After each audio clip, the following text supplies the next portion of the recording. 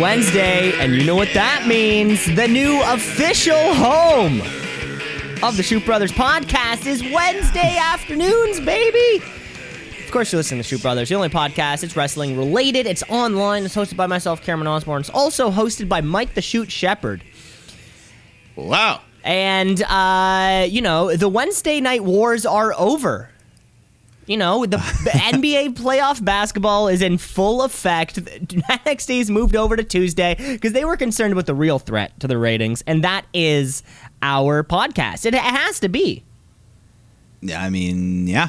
The wrestling world has parted ways so we can be the sole bearer of this day of the week. They have moved aside, kind of put aside their own differences, and have let us truly reign in the week. Because, yeah, like I said, Dynamite is back on Friday, conflicting with the NBA playoffs. And it sort of seems as though, a lot of the teams have moved on to the second round there. This could be the case for a while. Yeah, I think at least until through the end of June it's going to happen. I think they announced a Saturday night Dynamite coming up in a couple weeks. So it's going to be like Friday, Saturday, and then maybe back to Wednesday. And I mean, I guess that's what happens, when you're on TNT. I don't know. Do sports? I picture sports not on TBS. Or if I do, I picture baseball. Yeah. So I think that's one of the benefits showing you right away of when they move over to TBS, less preemptions. And I think even though they do play baseball, you get a lot more daytime baseball. So. That old 3:07 start time. For playoff games, like who cares? People are at work. We don't give a fuck. Yeah. Isn't it crazy that baseball can have games in the middle of the afternoon, have like half capacity, yet still make billions of dollars just because of TV rights? Isn't that wild that they don't even need to fill their fucking stadiums and they still make...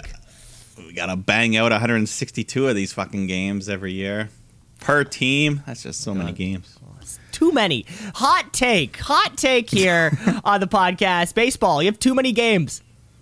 Less. We need less games. But this isn't a baseball podcast, of course. This is a professional wrestling podcast, and let's get into our professional wrestling week. Let's kick off the week the way we always do, with crowning a brand new Tweet of the Week champion. It's the Tweet of the Week. It's the Tweet of the Week. A brand new brand new Tweet of the Week champion. First ever Tweet of the Week champion. The 77th in the chronology. Oh, okay. There have been 77 Tweet of the Week champions. Isn't that wild? Between 134 shows that we've done. That's pretty good. Nearly every other episode sees a new champ. It's kind of somebody new of varying degrees, and sometimes, if to win this award, you might think to yourself, this needs to be something that you do in the present. That's not even the case, because this week's Tweet of the Week champion goes to a tweet that came out back in 2020. Okay. Of all things that the internet has unearthed, where our brand new Tweet of the Week champion back in 2020, his name is Braun Strowman.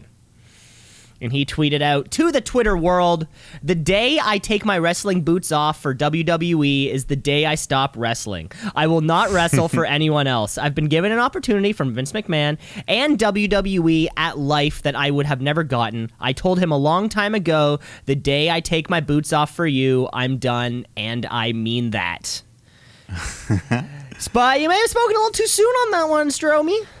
Yeah, I mean, I'm sure at the time he meant it, but didn't see this. None of us saw this one coming. I don't think any of us saw this coming. That's exactly right. Yeah. But thankfully, I don't think that'll be legally binding in a court of law. That tweet. A tweet is not legally binding. Braun gets sued because he said he wouldn't do it anymore. Yeah. Because we're still. God, did that happen last week? Maybe 2 weeks ago. So we still have 2.5 months of these non-compete clauses to get through. Yeah, but I mean, the fact that this is like our third releasing, we're going to start seeing some people show up. Yeah, maybe even this week. Still no extended news on whether or not WWE is being sold or not. I'm pretty that news will come out big whenever it does. But hot rumors. We don't know. They could have just been hot rumors, and Vince wanted to cut loose again. I don't know. Maybe he just got I don't know. Releasing it. Too many. Too many, if you ask me. Too many of them. But congratulations to Braun Strowman for winning another championship. You know, he is a Raw Tag Team champion. He is a Universal champion. He is a greatest Royal Rumble champion. That green belt. You know, a highly one time only. One highly sought after, though. You know, he held on to that thing for like 1,000 days, I'm sure. Yeah. Congratulations to Braun Strowman. I've also heard there's a chance that they just re-signed Braun Strowman to WWE, and they're like, now you make less money. Oh, really? They let him go. The contract they was let too him big. go to re-sign him. Because I mean, there's no guarantees on those contracts in WWE. They can just end them at any time. Yeah. Well, kind of, or I guess they only owe you 90 days worth. And I imagine since Braun's been the top, what feels like the top of the card for years now. Ever since Brock Lesnar was the WWE champion, Braun Strowman's been going toe to toe with only the champions. Kind of, you know, he has a great WrestleMania record. You know, a Battle Royal, a Raw Tag win, a win over Goldberg, a win over Shane McMahon. Yeah. So I'm sure he was making a decent little coin. Yeah. No, I think I heard that was the biggest factor in letting him go. Yeah. It's the contract size. You know, trying to make the profits look better for the quarter. All that bullshit. All that business mumbo jumbo that this is not a podcast that cares about. This is a podcast that cares about hot, intense wrestling. And let's get into our week then, right? Because coming off the heels of not only the first pay-per-view in front of fans in what feels like forever, but also a particularly hot show, Double or Nothing, our time was pushed back. So this is actually our kind of comeback show from Double or Nothing because, of course, we're talking about AEW Dynamite. AEW, All Elite, they coming for you, Vince. Better watch out. It's too sweet. Hitting those TNT airwaves hot on a Friday night. So yeah, that's about it. We get into the action. What better way to kick off an AEW Dynamite show than with some hot tag team action? That's right. You got Penta, El Zero Miedo, and Pac taking on Young Bucks in a non-title match here. But before it can even start, I think Frankie Kazarian just comes rolling out and beats up poor Michael Nakazawa, who's he never does any wrong. He just hands things to Kenny Omega. Yeah, he's got a laptop and that little headset. And he's just handing things. I guess he's kind of part of. Is he a part of me? He's like an unofficial member of the Elite. Him and Brandon Cutler sitting back there on the sidelines. Yeah, they're definitely involved in one way or another. Mm-hmm. But you know, we get to the match, and this was probably. I mean, they started at 10 p.m., so I feel they wanted to stack the earlier part of the card because not everyone's going to stay up till midnight. Do we think this was live or do we think this was pre-taped? The wrestling might have been pre-taped. Yeah? Probably. I wonder. Yeah, I'm not sure. Yeah, it's hard to say. Don't know. Because I think Daly's Place was dark by the time this match started, so... Yeah, definitely. Whether it was maybe like pre-taped at 8 or something, like they just snuck it in there, but whatever. I'm not sure. But, yeah, good match. At one point, there was... Pac just holds... He spreads Matt's legs apart, and Penta hits a double foot stomp right onto his balls. Right in front of the ref. On the crotch. No DQs. No DQs here. I guess. In any tag match, there's no rules, and JR will always point it out. Ref! He was getting real pissed sometimes. Like, come on now. JR is a stickler. He was a stickler at that Double or Nothing match when it was pretty much a 2v1 with Eddie Kingston on the sideline for the majority of that matchup. But hey, I didn't care. I mean, I don't care. I did not care one bit.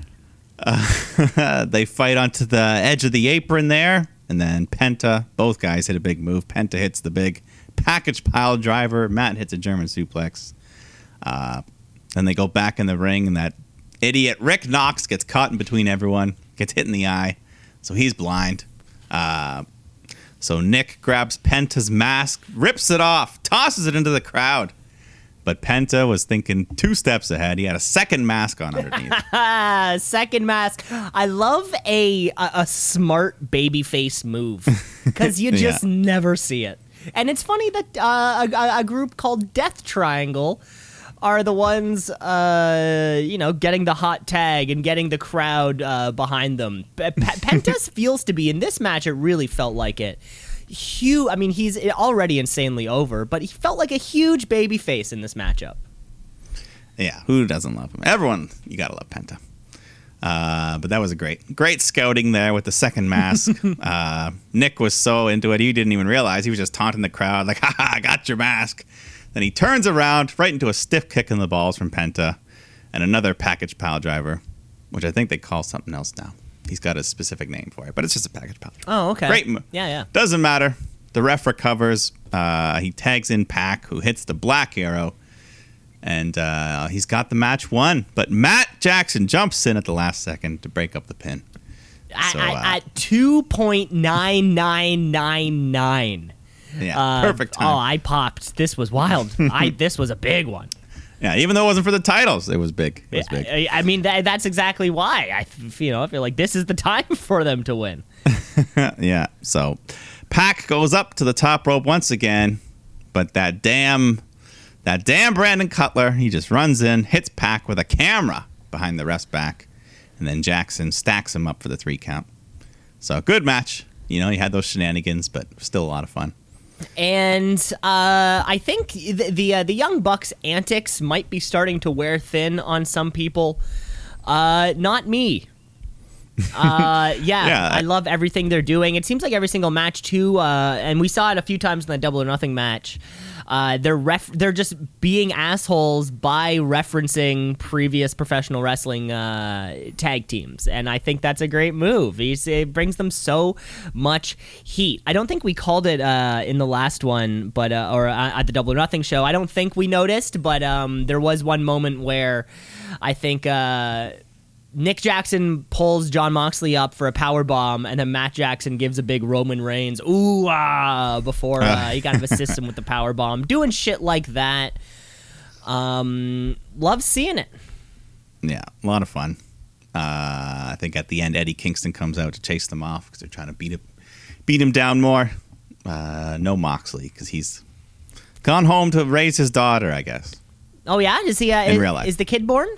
I think they just had it. Oh, that's so nice. That's so nice for the Mox man. Being a daddy and everything. And yeah, Eddie Kingston's too popular to let him not be in the spotlight.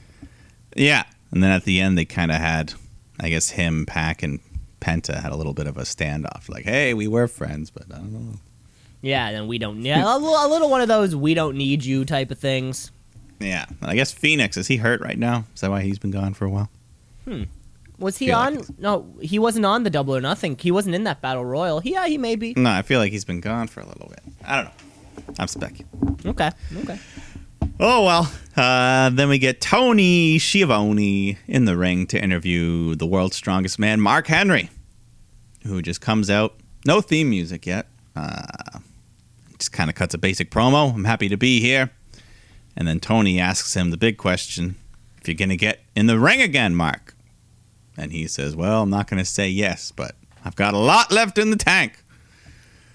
But then he gets interrupted by Vicky Guerrero coming out, just yelling, excuse me. And no, I think it's more of a squawk, less of a yell. Squawking, yes. Kicks everyone out of the ring so she can introduce us to the next wrestler, the newest member of All Elite Wrestling, Andrade El Idolo. I might have got that wrong. I didn't write Idolo. Idolo, sorry, yes. Andrade El Idolo, who we all know is Andrade. I'll just call him Andrade. There we go. Thank you. I'm glad he kept the Andrade part, but here he is. He's All Elite. He looks the same. He cuts a quick little promo just saying he's going to be the new face of AEW. So, hey, I think we know what to expect from him. Talking about coming out to no theme music, he also just kind of strolled down that ramp too, which I thought was worked. Yeah, it was fine. The crowd, it takes a second. They're like, oh, I know who that is. Oh, it's Andrade. Yeah, versus the where there's like, because nobody's going to know the theme song. So the song starts and then everyone's kind of like looking at the LED board to see what it what it reads out. No, just staring down that rampway. And he will be a top level star. He will be here in AEW. If you're listening to the show and thought that the the main roster version of Andrade was all he had in him, just watch out. Mm-hmm. And rewatch that Johnny Gargano Andrade match if you have the network down there. Rewatch that one.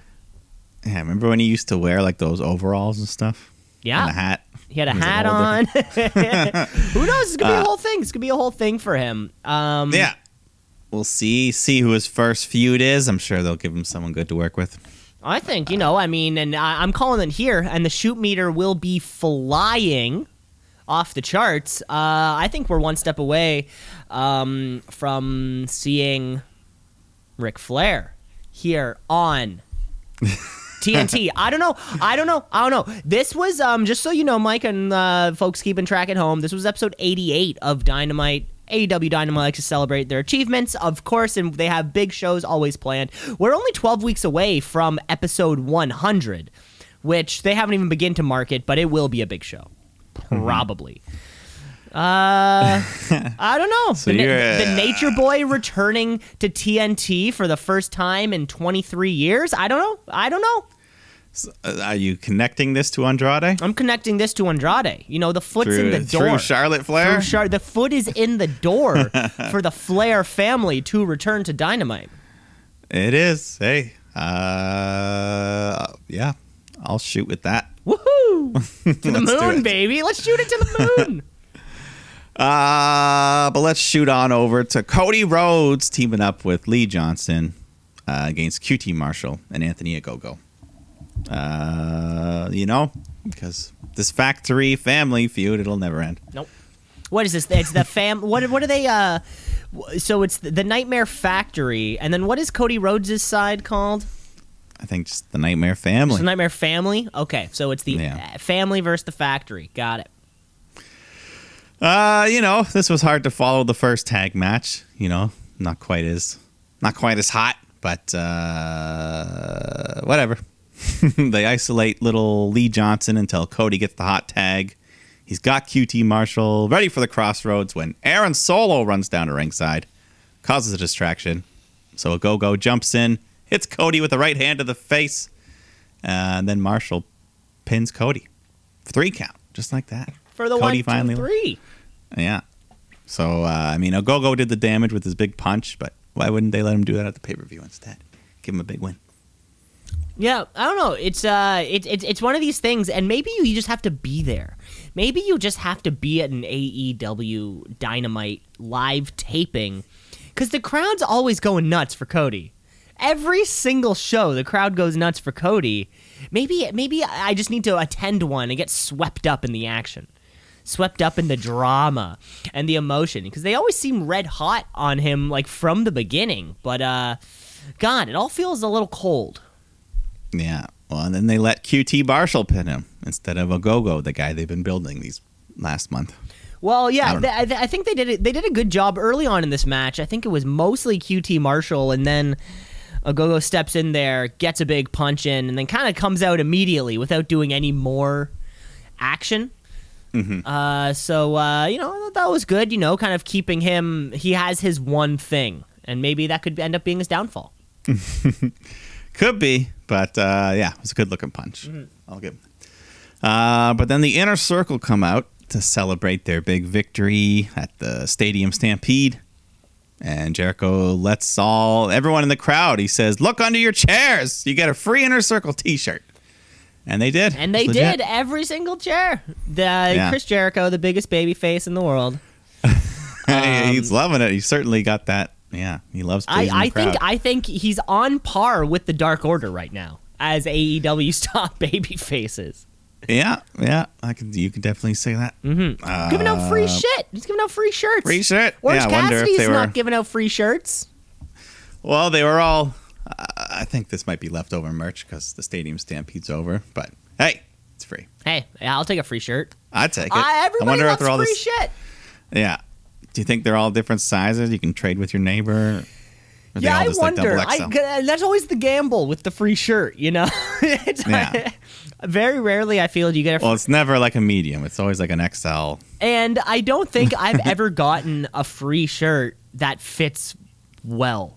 Like every free, like I think I got a free when I went to the Raptors Christmas Day game. It was actually a long sleeve like sweater, a crew neck. Sorry, that was what I'm looking for. Crew neck, and it's very, very nice. Hardly wear it. Every single other time I've been to a sports game, it always ends up being a shirt that you sleep in, or like a shirt that you like cut the grass in. Yeah. I don't know. That's all I got.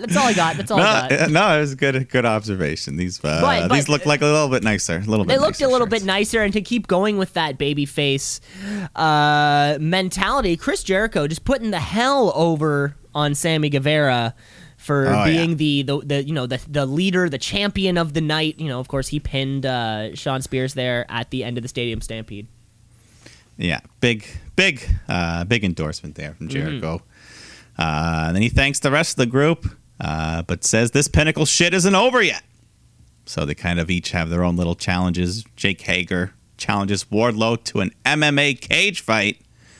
So I guess we'll get their own version of the fight pit. Do you think they'll go a whole octagon, or do you think they'll just kind of put a cage up? Fight pit. Who knows? Yeah, maybe a sextagon. You know, just kind of sextagon. Yeah, I don't know. We'll see. Maybe just a circle. Maybe a full circle. That'd be like a sumo wrestling. The inner circle. You might have something there. And then, of course, Jericho wants MJF one-on-one to end it all. So this feud's not quite over yet, but we'll get there. Yeah, but you know what? As this was happening, so of course, the Pinnacle wins Blood and Guts. Inner Circle wins Stadium Stampede, and you're thinking there's got to be a third, right? That's how that works. But almost having a individual thing before maybe the eventual clash up, or maybe it's kind of whoever wins the most of these one-on-one matches ends up getting the win.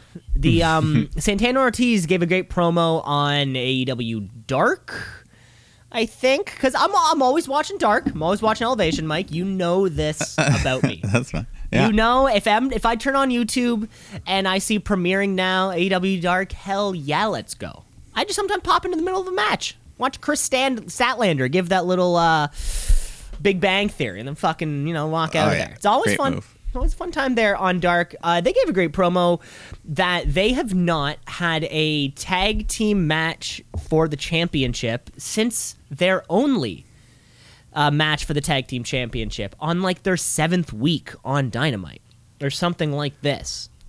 They've been neglected as a team, and FTR has not. So I want to see, out of all these individual kind of breakdowns, we can assume that Sean Spears, Sammy Guevara, they're like the next logical group. The FTR Santana Ortiz, that's what I'm looking forward to the most. Yeah, well, I think MJF made a good point. He said to them the same thing. Santana and Ortiz have been in the inner circle this long, and what has it gotten them? Hasn't gotten them any title shots. Hasn't gotten them anything. Yeah, exactly. They're great. Exactly. So, I mean, of course, Santana Ortiz, they were half of my match of the year, that parking lot brawl when they took on the Best Friends. I want to see them doing shit. Yeah, yeah, definitely. They're one of the best. Very excited for it. But then we get our our third straight tag team match to start off the evening here. Jungle Boy and Christian Cage taking on Private Party. Yeah, it was fine. Cage gets isolated. Jungle Boy gets the hot tag. Private Party look for the gin and juice, but then Christian hits Cassidy with a spear, and Jungle Boy jumps off the top rope. Or there's this weird thing at the end where like he's got him in this, I don't know, he just like almost dropped him on his head when he jumped off the top rope. Jungle Boy and Quen. Yeah, I saw that, but I don't know. Sometimes some of these guys are so athletic. It's like the Ricochet thing.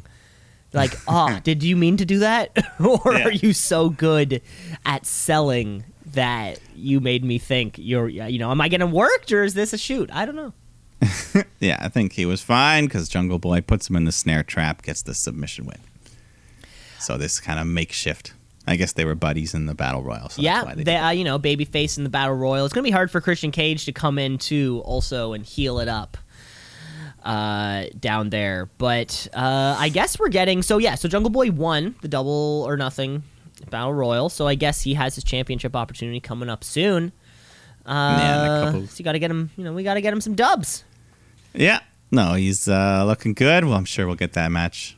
They'll probably save it for when they're back on a Wednesday night, back on a regular. On a regular time. I think that's really what it is. They didn't hype it. They didn't hype up his win as much because this was our Fallout show from Double or Nothing. I think just before it was just like a pre-taped Kenny Don promo, just like standard Kenny. Yeah, funny acting. They were like in front of Don Callis in front of the video, acting like it was a touchscreen or something. Yeah, just them doing their thing, talking about Winnipeg. Kenny Omega was a goalie, as we all know, from Winnipeg, and then Kenny doing that thing where it's funny, whatever, like the way he says words are just funny. But Christian Cage, Matt Hardy, let's do it. Let's do it. Yeah, one more time for the fans. For the fans. Just give it to us for the fans. We don't ask for much. Tony Schiavone's back in the ring to interview Sting and Darby Allin after their big win at Double or Nothing. And Sting gets a great ovation here, thanks to the fans. But then Scorpio Sky, Ethan Page show up on the screen to talk some trash. They tell Darby to go out and find anyone but Sting and see if he can still beat them. So, good. Get a new partner, Darby. We've had enough of you and Sting. It was great. We loved the match. And we didn't ask for Sting to wrestle in the ring. He wrestled for us. We got it, guys. Yeah. Well, were you expecting a part 2? We might. But give him a couple more months to heal. Yeah. Let Darby style, let him. He's his own person too. He doesn't need Sting all by his side every time. He doesn't need Sting. He's third in line for a title shot. There you go. She's sitting at 10-1 for this whole year. Great record. Tony, though, he's a busy man tonight. He just stays right in the ring. Some other members of the roster are kind of hanging out in the back behind him, and he introduces us to the new AEW Women's Champion, Dr. Britt Baker, who comes out for her celebration. And behind everyone, there's just this big tray of burgers just sitting there. And Britt says, Jericho's not the only generous person here. I was given 1,500 burger coupons tonight. So look under your seats, everyone, for a burger coupon. But then she lifts up a tray, revealing that all the coupons are right there in front of her because she did all the work. This was all me. Nobody else was along for the ride since day one. But Rebel's standing there right next to her, but that's okay. Anyway, she just talks about being the DMD and the champ and tells Tony and Rebel to each grab a burger and celebrate with her. They hold them together, but then Nyla Rose smacks the burgers into the air, and she just starts throwing burgers around, popping balloons. What a party pooper. But no, this segment was not what I was expecting. Pretty flat. After a big title win. Yeah, burgers? What the hell was this burger shit? What got me the most that I didn't understand was why would the other women from the locker room be down there at the celebration with her? Like, isn't that the thing that everybody wants? Like, why would you be celebrating somebody else winning the thing that you want? It just seemed like that's as soon as I got the whole segment was a miss for me. That was a little bizarre for me. I thought the burgers. Why the burgers? Why the burgers? Yeah, I think would have played better if there was a way where it was like, okay, everyone look under your seat. There's a coupon for a free burger, and then there's nothing there. Like to kind of do the opposite of Jericho thing. If you really want to be I'm the best. So yeah, you're right. It felt flat and not the celebration that I think Britt Baker deserved. Yeah, she should have put toothbrushes under everyone's chair. Something like that. Well, we're still like, brush your teeth, assholes. Well, we're I'm the still champ. not sure. I think where she's super over with us, but she's still kind of the I'm better than you. Yeah, and I know it. It's the opposite, MJF. Yeah, I don't know. I still love her. This doesn't change anything. Yeah, just like you said, just kind of flat. yeah, I just don't. Why they the big stack of burgers? What it has nothing to do. If it was I don't know. I'm done. Like if it was sugary food. Like, because burgers, I don't think are like if a Like, it has nothing to do. I don't. A dentist would never tell you stop eating too many burgers. Like, I don't know how that would have kind of affect your teeth health. I don't know. If this was like Otis, this was like an Otis segment, he'd have a tray of burgers. Yeah, because he's like, yeah, big guy. burgers. I don't get it. Oh well. Oh well. Hey, I didn't write it. We got a rare, maybe the first ever singles match on Dynamite from the Bunny here. Also, Allie. What is she going by these days? I think it's just the Bunny. Okay. The Bunny taking on Red Velvet here. It was okay. The big scary moment was when Red Velvet goes for a suicide dive and just about lands upside down on her head. Just so much momentum. Yeah, how do you pull that off? I don't know, but she survived, thankfully. And then on the outside of the ring, the Blade hands a pair of brass knuckles to the Bunny, but luckily Velvet ducks it, hits her with just desserts roundhouse kick to get the win. Yeah, in that dangerous time slot too. I think that's right. It's 9. This was even more. This was 11:30. It was 11:30. Yeah, these are a lot of people can't stay up that late. Yeah, it seemed like a bit of a weird finish, though, right? So, like, why would you need the ref distraction if she's gonna miss, or like if she won't be Bunny has the brass knuckles, the slug in there. It just felt like a weird move that you would need the ref distraction if that was the way you need to go over. But hey, beggars can't be choosers, I'm sure. Yeah, Butcher and the Blade also kind of going away. Yeah, I feel like one of them might be hurt or something because we haven't seen them wrestle together in a while. Yes, it has been. Yeah, I think one of them was in the Battle Royal and not the other, so I don't know. Oh, well. I don't know. Every Time I Die album is coming out. It's got to be coming out soon. Butcher's got to take some time off from professional wrestling to put out what will inevitably be the album of the year. I don't know. We'll see. But we got a main event here. Can you believe it? Nick Camarado my boy, is in the main event. My boy.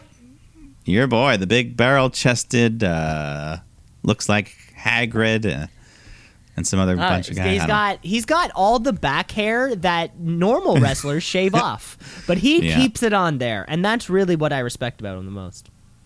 Yeah, no body shaming. He's proud of who he is. As a hairy man, I appreciate he just lets it go.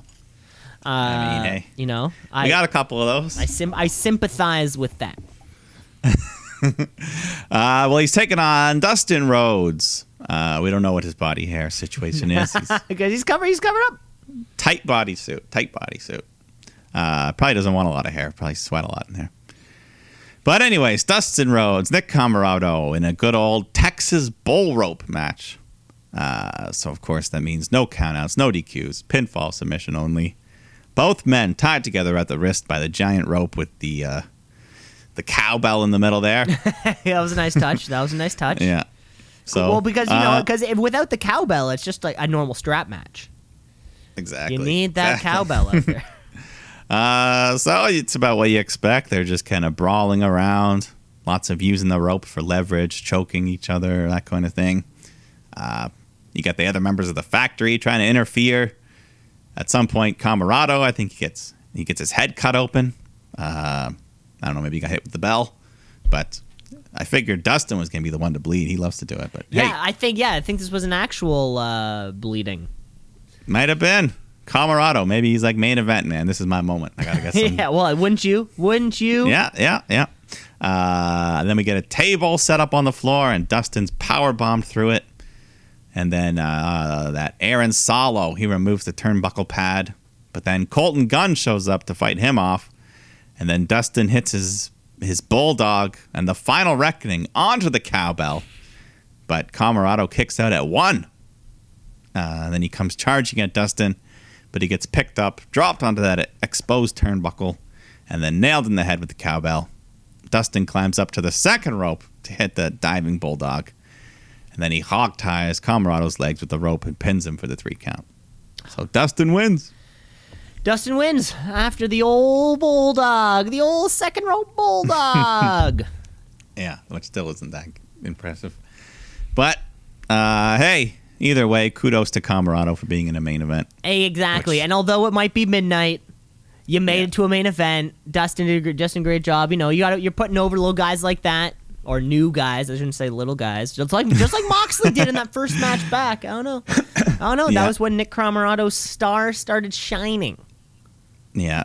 But like I said, I think there's a reason this was the main event, and they put that hotter tag team match on first because more people were going to watch it. Well, yeah, very, very much so. You know, because you're coming from SmackDown. You're like, hey, what's on? What's on the other I want to show? watch another 2 hours of wrestling tonight. I want to watch another 2 hours of wrestling. Well, God, you know, Mike, that was AEW Dynamite. It's the exact same night. I guess we should have started with this show, like, you know, kind of following ourselves through a Friday night. Because a Friday night at 8 p.m., there's one place to go. You're on Fox. And you're gonna watch Fox television for 2 hours, and before you're switching over to TNT. But on Fox every Friday at 8 p.m. Every Friday, regardless of sports, or holidays, or anything that could impede professional wrestling, we have SmackDown. Okay, folks, it's Friday night. It's time for SmackDown Live. It used to be on Tuesday, but then I think it was on Friday before, though. No, wait, they used to film it on a Thursday and then release it. It's just SmackDown Live. Live from, what's it called, like the Youngling Center? Something like that? The Thunderdome? I don't know. It's the Thunderdome, but it's the Youngling. It's got a real, yeah. It's got a real name. While we're here, it's the table. It's Roman's table. That's what it is. I picture a large oak table, very ornamental on the sides. So the show opens with tracksuit Roman Reigns coming out. Have we seen this look from him before? Now, this is new. Yeah. He's kind of wearing like your standard Adidas zip up, white stripe up the side. Kind of tracksuit, which is interesting. I guess I imagine you can buy them www.shop.com. Use promo code ShootBrothers for 15% off. Yeah, I can only imagine that's the case. Yeah, no, it had the Roman Reigns Superman punch crest on the little breast there. So maybe. But anyways, now that I'm thinking about it, have we ever seen Reigns in an actual suit?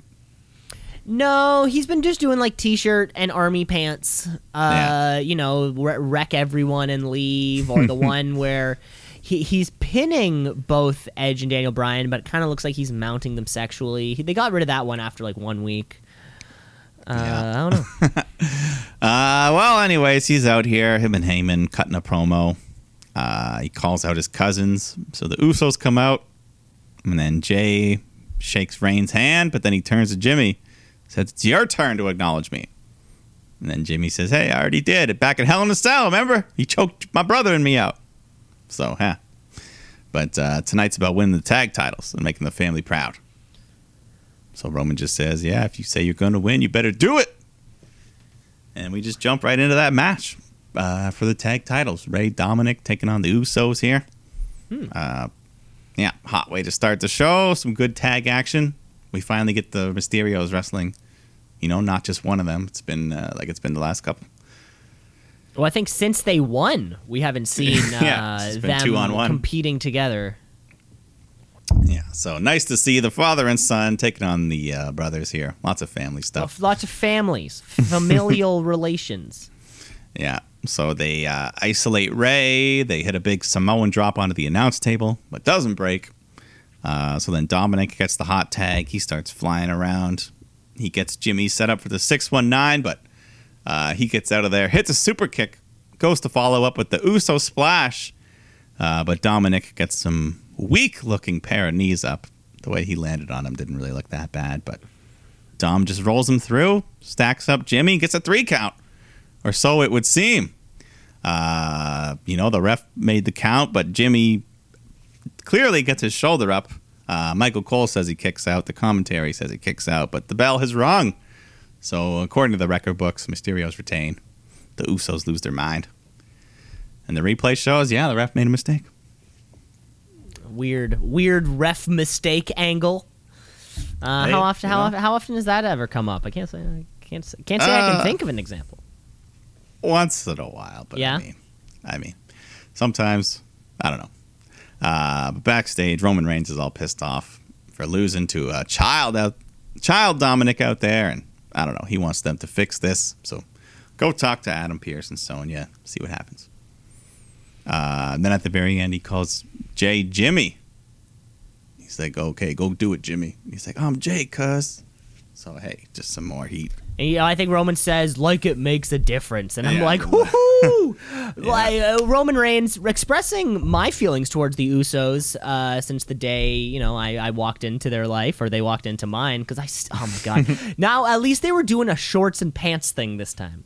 I don't know if you noticed that for this match. I think Jey Uso was wearing the shorts, Jimmy Uso was wearing the pants. That's good for me. Similar to the Seidel brothers, they do the same thing. Roman Reigns is fire. Roman Reigns is fire? Yeah.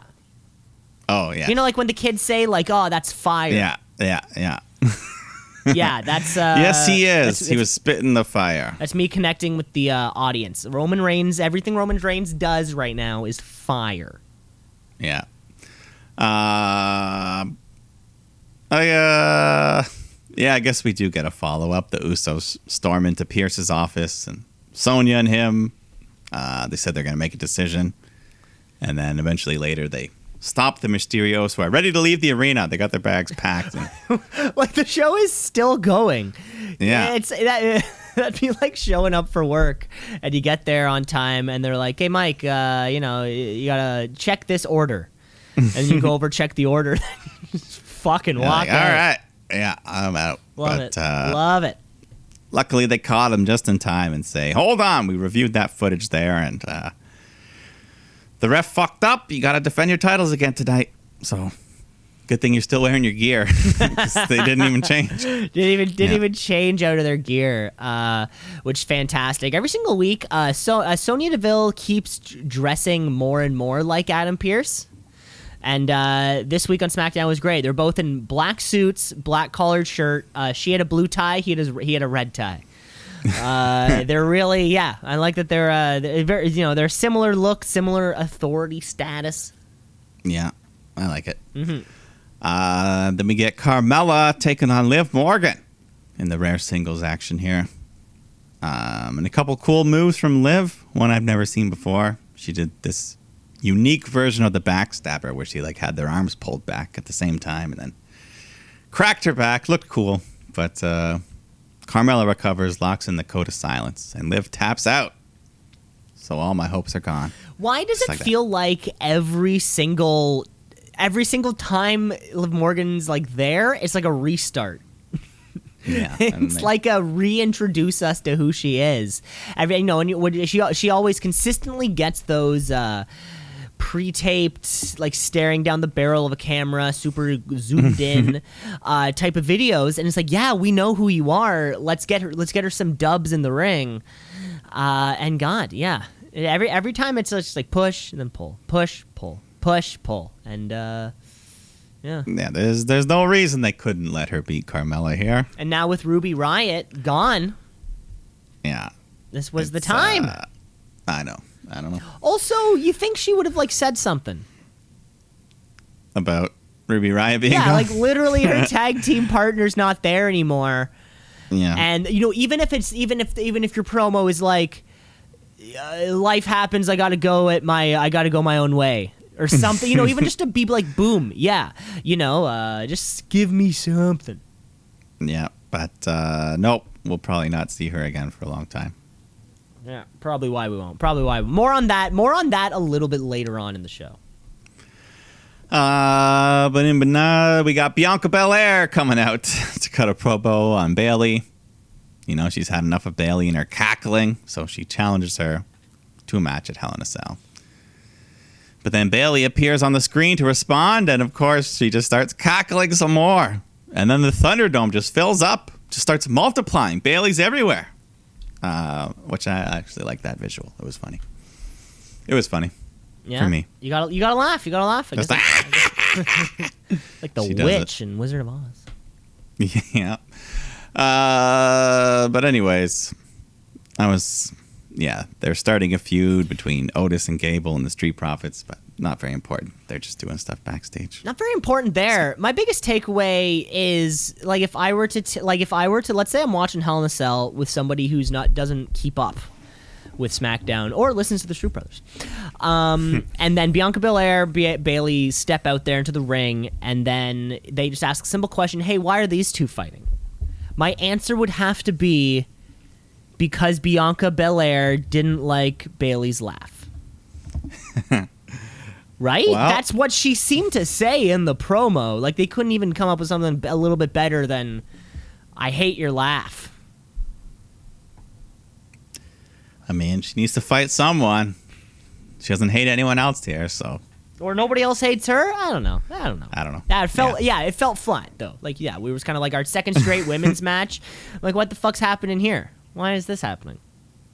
Where's Sasha Banks? Where's Sasha Banks?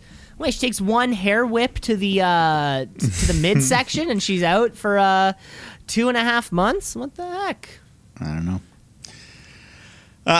King Corbin taking on Nakamura, and Rick Boogs at his side once again playing the intro. So he cleaned it up a bit this week. Sounded better here. Yep, cleaned it out a little bit, with that cool the V-bodied guitar. It's a good look. Yeah, it's a good look. Flying V. Yeah. Pat McAfee, he really enjoyed it. He was going nuts for this. He was jumping on the table, standing, hyping it up. Every week he's been getting a little more excited for Boogs out there, and I think it's because his name is just so goddamn fun to say. Rick Boogs. Yeah, he does a good intro. I'm Rick Boogs. Yeah, really stretch out that ooh sound. Boogs. Yeah, I'm liking him more. I'm liking him. I think Pat McAfee. Why the hell not? It's just coming out and playing the intro is great. It's when we're a little overexposed, a la Elias. When Elias was doing his shit in the ring, when he'd come out, make fun of your town. He could have done that for 3 years straight. Come out, make fun of the town. Babyface comes in, squash, boom. Instant classic. Boogs, he knows his way. It's like, no, I'm just going to come out there and lay down a lick. Yeah. Shinsuke Nakamura's out there loving it, just dancing along. They're all doing back to back like they're Bono and the Edge. Well, the match itself wasn't anything too crazy. But, absolutely not. No, the biggest takeaway was Rick goddamn Boogs. And I mean, Corbin knows it because on the outside of the ring, he just attacks Boogs for no reason at all. And then if that's not enough, he stacks Nakamura up, gets the 3 count. But he knows he's got to get out of there quick, so he grabs the crown off the table and runs away. But luckily, our boy Boogs is right there on the ground. He grabs him by the leg. So then Nakamura comes up and kicks him in the head, takes the crown back, puts it on his head as Boogs plays them out. So good for them. Yeah, Boogs seems to be super over with someone. With someone backstage. But yeah, it feels like less and less kind of now. I think we were thinking, what if they do a King of the Ring Part 2, or like King of the Ring Reboot Part 2 or whatever. But now it just feels like the two of them are going to be fighting for the King of the Ring crown. It feels like less like anybody else cares. I mean, yeah, I hope that other people jump in at some point. Yeah, it would be nice to have like a fun little tournament, to kind of take us to SummerSlam. Or maybe something, the winner of the King of the Ring gets the last spot in Money in the Bank. I don't know how to. Yeah, something. I'm not back there writing. I don't write for the show. Yeah, I mean, hope so though. I hope. But anyways, Kevin Owens, he's set to take on Apollo Crews for the Intercontinental title, and Commander Aziz is banned from ringside. But no one said anything about backstage, so he attacks Owens backstage beforehand, beats him down, and then we just jump right into that Intercontinental title match. So Owens comes limping out. He's in bad shape. Apollo takes advantage, just targets those injured ribs. But Owens puts up a good fight. He hits a pop-up powerbomb for big 2 count. But then soon after that, Crews hits the Death Valley driver onto the edge of the apron. And And that gets him a 3 count. Retain his title. Yeah, that was a big. I like it. It's a big. That was a big maneuver. Yeah, that should be a finisher. That shouldn't just be a transition. Yeah, no, it really should be. It's a good looking move. But I think just after the match, it was best friend, bitter rival, Sami Zayn, who came down, blasts Owen with one of those haluva kicks. Yeah, he's still pissed at him. And then he's shouting around about karma. I don't know if you got that. He's saying, like, karma did this. Yeah, it's like, hey, remember 3 years ago when I was the baby face and you were the heel? You were a dick to me, so my turn now. Yeah, the biggest bummer about the IC title right now, and it's the exact same reason why the bummer about anything Liv Morgan, is that now because Aleister Black had shown up with Big E, now Big E has to sit out. So enough time that we don't have to bring it up again. We don't have to bring up the fact that Aleister Black attacked you, which is weird. Like, I guess you don't talk about you don't talk about wrestlers who aren't under contract. You know, like, is it something like that? Like, of course they're not going to talk about fucking Chris Jericho or something like that, but somebody who was just released, or you know what I'm saying so like weird. that? You know what I'm saying like that? But I don't know. His Aleister Black is almost like I don't know if it's ever been quite like he was clearly involved in a storyline in a fresh match. And then he was just gone. You know, normally people, you can kind of see the writing on the walls, but I don't know. It was weird. Well, and now because of that, Big E, who had just started his program with Aleister Black, now has to sit out because we remember, like, he can't just jump back in here with the IC guys because we're like, wait, what? Just you can mention it. I don't know. I don't know. Could. Why do they have such a fear of just talking about themselves? I don't know. You know, it's just fucked. It's fucked. Or that youngling center. Well, let's talk about this main event here. A second attempt at this tag title match here. Mysterio's Usos. Just kind of picking up where we left off. Going back and forth. Ray's able to hit the 619. Tags in Dominic to hit the frog splash. So it looks like they got this match won. But then Roman Reigns just comes flying in with the Superman punch, causing the DQ. And then he hits Ray with a spear. And then just starts beating the shit out of the Mysterios all around. Hits them with the steel steps. Poor Dominic gets it the worst. He just locks him in the guillotine in the middle of the ring. And Jimmy says, "That's enough, man. Let him go. Not like this, bro." And he just tells Jay to follow him out. And Jay doesn't know what to do. He's just conflicted, looking on between the both of them as Reigns just continues to beat the shit out of Dominic to end the show. Yeah, Dominic got the shit end of the stick on this on this one. Roman Reigns threw all 265 pounds of himself into those steel steps when he just threw them at a 20-year-old. That was great.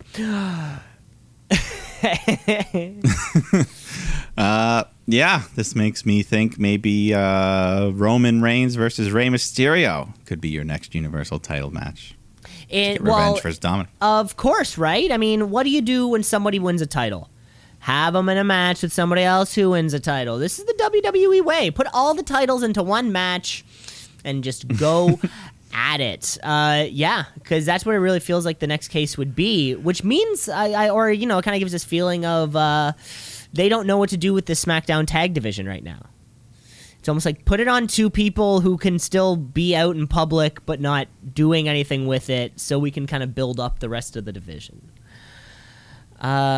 Which seems, I mean, SmackDown's still the best show. This is fucking far and away the best show. Roman Reigns is still crushing it, no matter what. Yeah. But that was it. Yeah. And we fade to black, baby. And then you would have just clicked right over there to fucking TNT to watch. But it was funny. Let's say I'm sure there would be a lot of people who would have done that on a Friday night. You know, maybe relished that opportunity and actually went for it. But imagine going from that tag match to then the Bucks Penta. Like you're right back to fired up. Like immediately. There's no little, this isn't Raw. There's no 20 minutes of promo to kick off the show. It's just like fucking, okay, you're here from SmackDown? Great. Here's a hot tag. You're going to love it. Yeah. Anyways, that was the first half of our Wrestling Week. Mike, should we take a break? Yeah, let's do that. We're going to take a break. We're going to come back with part 2. And, of course, we got to book our card for In Your House this weekend. So stick around. Let's shoot, yeah, let's shoot, yeah, let's shoot, brother, yeah, let's shoot, yeah, let's shoot, yeah, let's shoot, brother, yeah. Back here, part 2 of the podcast here, folks. AEW and the AEW having that first time slot, God, really throws off the flow of kind of our normal show. Because it's like when you write a 5-paragraph essay, you're supposed to go like strong, weak, middle, or something. When you're kind of structuring your arguments there. Yeah, well, I guess that would be it then. This is kind of our 5-paragraph essay of a show. We kick off strong with AEW Dynamite, and I would even say this week's SmackDown, although a bit off in the women's division side, was still a pretty good show. Yeah. But then that second argument comes around in that 5-paragraph essay. We're going strong, weak, middle. So we have to, unfortunately, address that weak argument. It's half a paragraph length compared to the other ones. It's like a stretch type of argument at that. And we're talking about the flagship, Monday Night Raw. Let's get raw.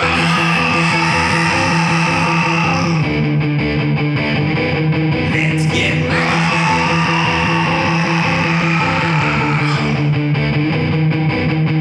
That's where we land. That's where we land. Because not everything can be good. No. Right? No. I mean, even the most optimist person in this world can't. Not everything can be good. Not everything can be perfect.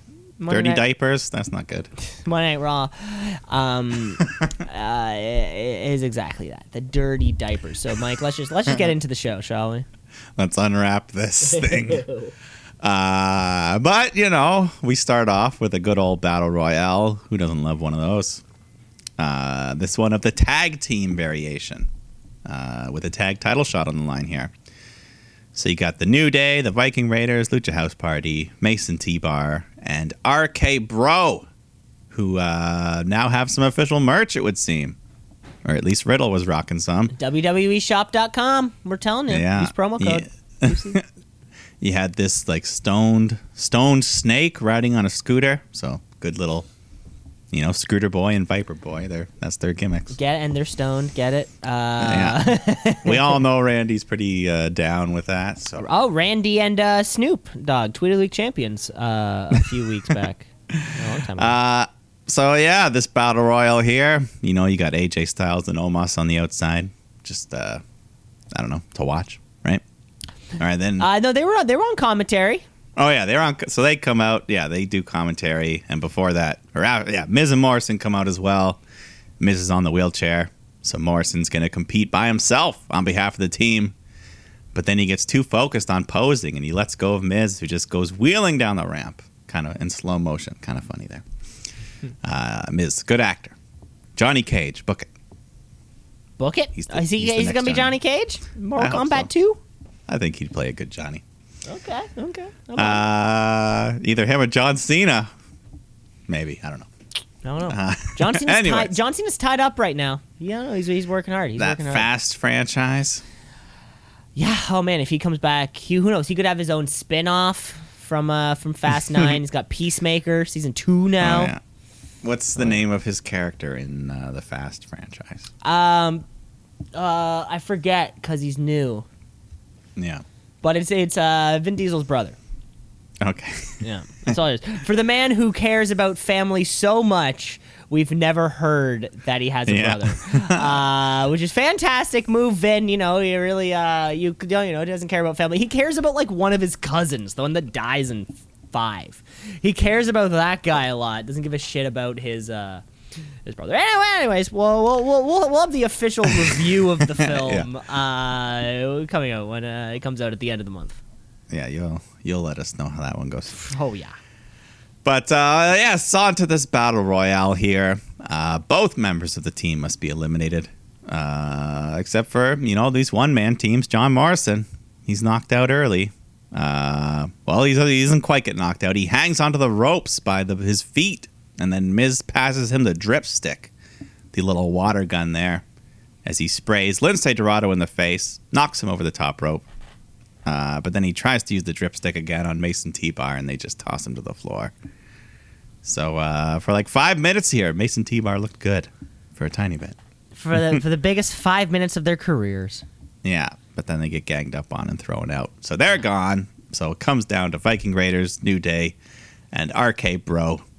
Riddle's the first one tossed out from behind, and Viking Raiders start going on a good run here, hitting a bunch of good moves. They eliminate Xavier. They go for another one, but then Kofi jumps on he stomps them one on top of the other from the top rope. Then he's ready to hit Orton with the Trouble in Paradise, but Riddle jumps in, takes the bullet for him. Orton takes advantage, tosses Kofi over the ropes, but then the Viking Raiders just come up from behind, dump Orton to the floor. Viking Raiders win, just like that. Bit of an upset.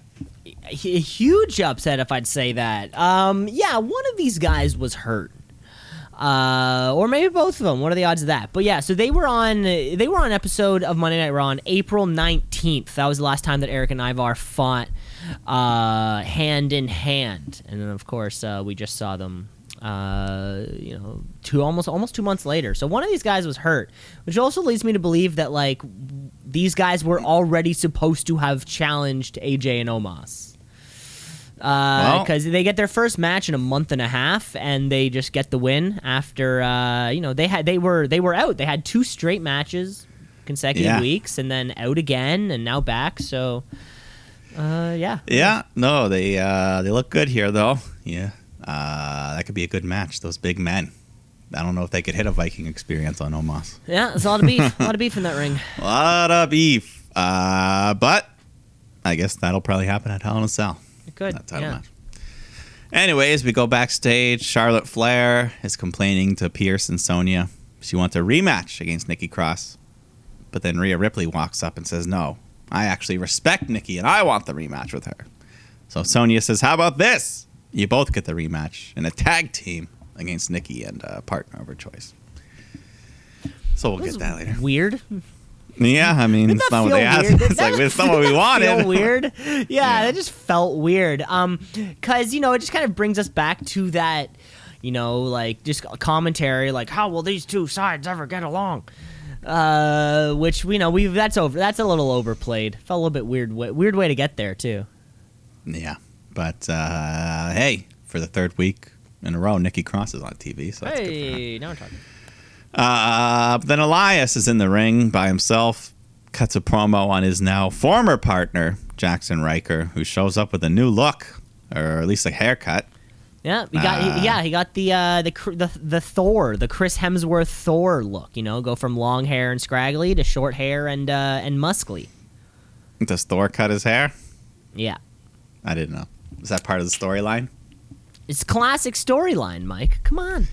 Well, I didn't. What? So a big climactic moment of the Thor movie is when he cuts his hair off? It's literally the climax of the entire film. I haven't watched it, so I don't know. The climactic haircut. Everyone's crying. You're in the theater. You're crying alongside. I heard, comic book movies are like the pop music of the film world. So you think I should watch more of them? You would think, yeah. You would think, even. Yeah, if Poppy can get a shot, well, we'll get to her. Anyways, Jackson Riker's here. I don't know. They want him to be a babyface now, I guess. Yeah, you think they would have turned him babyface after they brought him back after saying racist things? You think that would have been the time for him to cut his hair and then them kind of turn him? But hey, who the heck knows? I guess it makes the face turn official, though. Well, the crowds will be back in a month. I think they'll let him know whether they like him or not. We'll see. I think the fans in the southern United States, will respect his military service. But the fans in any blue state will just boo the shit out of him. Yeah. Well, I'd boo him. I mean, I wouldn't boo go him. see Monday Night Raw, but I'd boo him. I'd boo him. But he does fight Elias here, gets the better of him. Elias just ends up running off to the back, takes the count out loss. Yeah, that's fine. Yeah. Can't stand to be in the ring with him any second longer. I know, neither can I. Maybe that's the real babyface move. I don't Yeah. want to be around this fucking creep. And Exactly. leave. It's the way it should be. Yep. But it's time for the old contract signing for the WWE title match here. So Adam Pearce and Sonya Deville bring out Drew McIntyre, Bobby Lashley, but only Drew comes out at first, cuts a promo. He goes to sign the contract, but then Lashley and his train of women come out. MVP just starts running his mouth. So Drew cuts him off, says, I want a match with no interference. None of this bullshit. I want the match inside Hell in a Cell. So the Hurt Business, they accept those terms, but I think Drew has to make it his last chance at the belt in return or something. So Yes, it's a last chance Hell in a Cell match. I think was the way that they kind of phrased it there. But yeah, one of those. If you lose, you can't try again. Yeah, and I liked how as they added these steps, Sonya Deville picked up the pen and kind of wrote it on the contract. She's writing as she goes. Hell in a She's like, Cell. that's a There we good go. idea. Yeah, okay, we'll get that in writing. Yeah, we'll get the paralegals to look at that. But yeah, it was our normal. I'm gonna win because I'm the best. Yeah, You don't normal stand contract. a chance. Yeah, a classic contract signing. Although this one did feature Drew using his sword to cut the table in half at the end there. Oh yeah, that was a little. Yeah. I don't think we've ever seen him swing it. He wasn't wearing. I don't think he was wearing his kilt though, was he? I don't know. I No. can't remember. Maybe the sword will come into play in the cell. He'll have the sword under thing, just kind of lop one of Lashley's limbs off or something. I don't know. He could. What if all this time Lashley's had like a prosthetic foot and never told anyone? Now's the perfect. All this time. And then just bam. Yeah, well, perfect. I mean, I think last Hell in a Cell we got or two Hell in a Cells ago we got the Randy Orton screwdriver through Jeff Hardy's ear stretcher. That was a good one. Yeah, that was fun. Yes, we're getting a little gruesome. Getting a little gruesome here at Hell in a Cell. Yeah. But then we go to Ricochet taking on Humberto Carrillo. Winner gets a U.S. title shot. So finally, Sheamus will have to defend that thing. But he's, he wants to know what's going on. So he's watching at ringside. He's got the big face shield on because of that broken nose from the last week. It's a good look, too, because he doesn't have a hat and doesn't do anything with his hair. So it's just kind of like shaggy-haired Sheamus. No, I actually like it made him look, he already looks like a mean mug, but now makes him look even angrier, pissed off. Yeah, because a real like mean Irish bar fighter he doesn't care about. He's not getting haircuts all the time. He doesn't give a shit what his hair looks like. You know what I'm saying? I want more of that. Yeah. No, how come no vanity. How come when your nose breaks, a lot of time you get black eyes with it? I think it's where like the blood pools. Right, because it's been so blood's kind of moving in a whole direction, and just kind of like it's one of those type of things. Yeah, well, it really stands out on Sheamus, that pale Look, skin. I'm sure hair and makeup got a little finger in there. Yeah, maybe a little touch up there, but anyways, he's watching the match. Humberto jumps on the apron, kind of near Sheamus, kind of scares him back. So, anyways, they're high flying. They fight their way onto the apron. Ricochet comes running at Carrillo, who hits him with a crazy, just Spanish fly midway to the floor. It was too crazy. Both men are down. They can't get back up before the 10. So we get a double count out draw. What does that mean? I don't know. I think it means we're gonna have to watch main event to see where this feud goes between these two. I think that's what it means. It's funny. I love Ricochet's new look. He wears more, he's willing to go to pants, but he's not willing to put on a mask. Very a little noticeable thing there, Ricochet. So he clearly doesn't have a problem with wearing more fabric. That's not the problem. I guess the problem is just where on your body you choose to put it. You want him to wear a mask? Yeah, well, when he's out in the world, yeah. instead of. Oh, his, a math. I thought you meant like a wrestling mask. I was trying to be a little cheeky there. No, I get it. I was trying to be. I was too literal. You were too literal. I was thinking lucha. Oh yeah, Prince Puma. Prince Puma's he can come back there. Yes. But let's go. We got Eva Marie. It's finally coming. Evolution next Monday. We get the big announcement. Great. We'll see. Hey, hold judgment. Next week hold we get judgment. the big announcement, which is funny. So like they're announcing the announcement. No, I mean she arrives. She arrives next Monday. Okay. And I'm so sure she'll be in the ring. But see, here's the thing. I'm sure she's gonna have an announcement. Well, she's not gonna fight. I don't think. She's just gonna arrive and be like, "Hey, I'm Eva Marie, and it's time for the evolution." Great. So she's gonna say the exact same thing that the video package is. That's my bet. That's your bet. Just that. Drop the mic. Walk out. Or she might interrupt someone. Yeah, I wonder who. I don't know. But hey, Jeff Hardy's back. We haven't seen him since, I don't know, WrestleMania. Was he even on WrestleMania? Can't remember. Yeah, there was no battle royal type card, which feels like where he would have been. Who knows? Maybe. Oh, yeah, he's on a big losing streak. Yeah, he's a main eventer now. Oh, poor Jeff. Taking on Cedric Alexander here, but he got the better of Cedric this time. Hit the Swanton Bomb, got the win. So they still care about him. They still care about him enough. Yeah. When are they gonna release Jeff Hardy? Release him. You know what I'm saying? What? So he can go join his brother? Of course. Yeah, maybe. I mean, I feel like they still like him enough that they know he's still a name. But I mean, obviously, they released big names. I don't know. Mm-hmm. It's really up to them. We'll see. Maybe Jeff Hardy doesn't want to get released. That's a good point. Maybe he's liking this main event, not working too much. Working with Jinder on main event. Maybe he likes that. Who knows?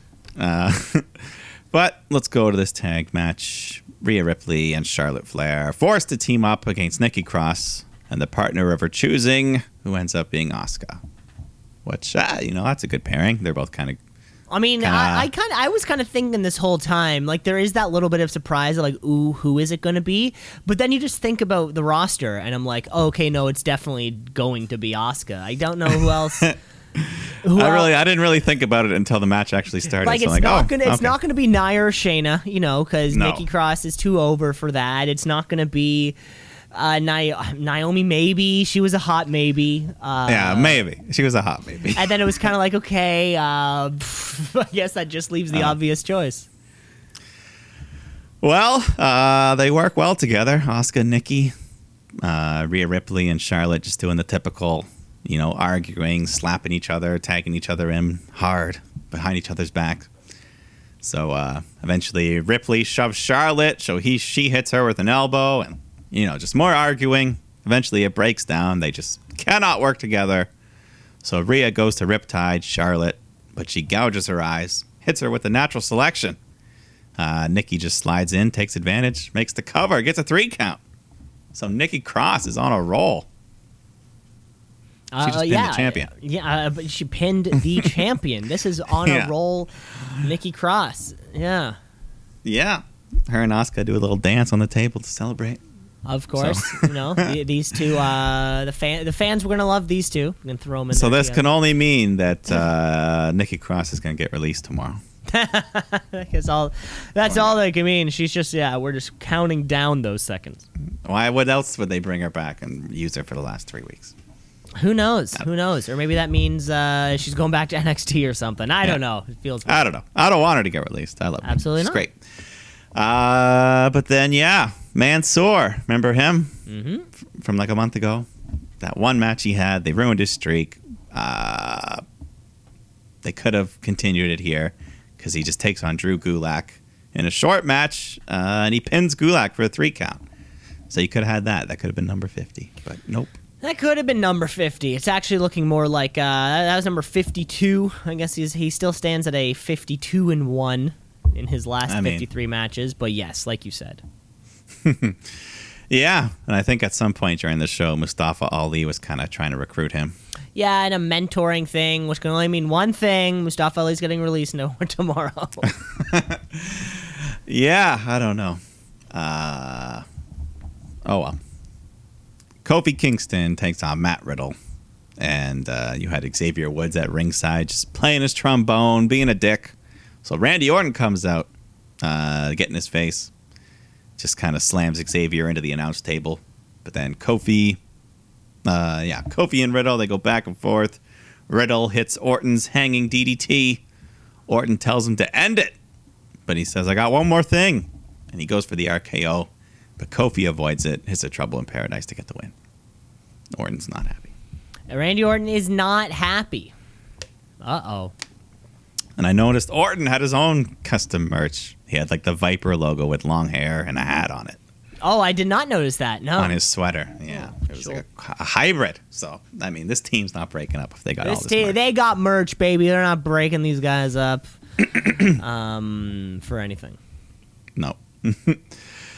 That was your last match of the night, but there was still one more segment because Alexa Bliss and her playground, this wasn't the backstage. This was the live in-ring version. So she's there. She's with Lily. She brings out a guest, Shayna Baszler, and Alexa just says, we want to give you a chance to be our new friend. All you have to do is apologize to Lily. But Shayna says, no, I'm not going to apologize to a stupid doll.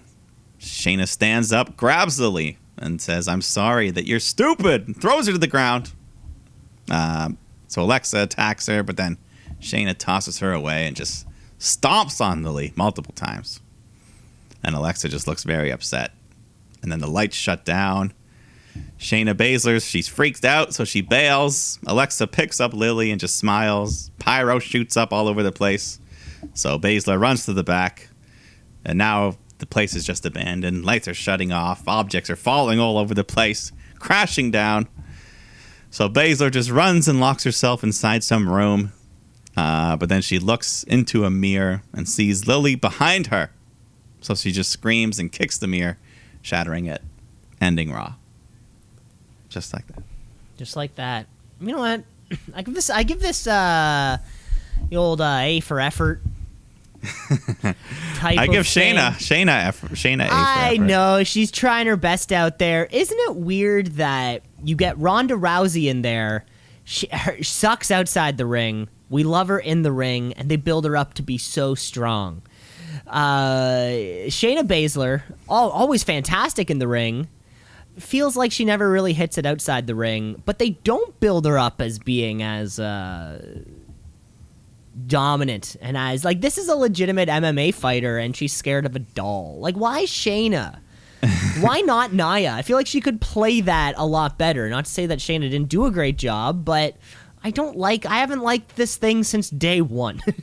And I feel like it's just getting worse. Yeah, they drag everything out way too long. The whole playground thing. I'm just done with. I'm done with, Mike. I can't do it. I just want to see them wrestle. That's all I want. I want to see them in the ring again. What's the point? It's going to be fucking Fiend Part 2 against, I want to see the in-ring version of Lily. I want to see what she looks like. I just want to see it. And then I don't care about that in the first place. Unless you're Randy Orton, I don't care about what you're wearing. I don't care about your look. I only care about the Rand Man when it comes to that particular thing. I don't know. Well, that was the end. Thank God. That was the big ending. Thank Christ. Thank Christ. Let's hope we can move on to something a little less creepy next week, shall we? Let's get on with the rest of the podcast then, because it's not Wednesday. It would have been Tuesday night that this happens. It still feels weird that NXT is live on a Tuesday. Yeah, it's only... how long has it even been now? It's only been a couple months, 2 months. And can we, finally get fans back? Is it I mean, I'm not a business owner in any way. I don't know the logistics of putting on a live show or anything like that. But if AEW can do it, NXT can do it, right? I don't know why, because it still feels, especially compared to that Double or Nothing pay-per-view, this is big. This is the biggest thing I am now kind of falling into, that an AEW wrestling show feels like a wrestling show. And these ones are now kind of missing the mark on that. NXT, Yeah, we're getting into it. Let's fucking go. Okay. NXT, what does it mean? I don't know, but it's some good wrestling. So NXT, watch and see. Out a tap, out a count, out a 1, 2, 3. Because there's like 20 people there, hand-picked Instagram fans. So you still get that super, and there's a roof. There's still got that super hollow feel to it. I don't know. I'm really noticing that difference now. On NXT more than the other two shows for whatever reason. Yeah. I don't know. Hopefully they'll have a bit more. Maybe they'll open it up for Takeover. We'll see. Yeah. Oh well. I feel like there was more on the WrestleMania Takeover, but I can't remember. I don't know. But let's go into this episode here. We start off with Austin Theory taking on Oney Lorcan. It's just a nice hard-hitting match. Pete Dunne comes out to watch, so Gargano comes out, and I guess my favorite part was when Austin Theory hits this cool variant of the Spanish Fly where he does like a seated springboard thing into it. Looked pretty cool. That was a weird one. Yeah, but anyways, Johnny and Pete start fighting at ringside, so Theory takes his eye off the prize. Lorcan hits him with the finisher, gets a 3 count. Gets the big 3. This felt like a real long match to really kick off the show, and it was hard hitting the whole time, which was pretty solid. You don't see too many single Oney Lorcan matches on. Especially with Danny Burch out of action. You know, you just don't see it too often. But hey, who the heck knows? Austin Theory still not British. What do you know? We get a vignette of LA Knight walking around a fancy house that probably is not his, but trying to make himself look good for Ted DiBiase. A fancy Airbnb. Yeah, exactly. But yeah, just getting some hype for this segment we're gonna get to later. But then Legado del Fantasma come out. Escobar cuts a promo on Bronson Reed. So Bronson comes out to respond, and he makes fun of Santos. Shows the clip of him getting squashed last week. So Escobar challenges him to get in the ring, which he does, but then MSK come out to back him up. So Escobar says, damn, how about we just do this? 3 versus 3, all the championships on the line, North American and the tag titles. Winner takes all. And they accept.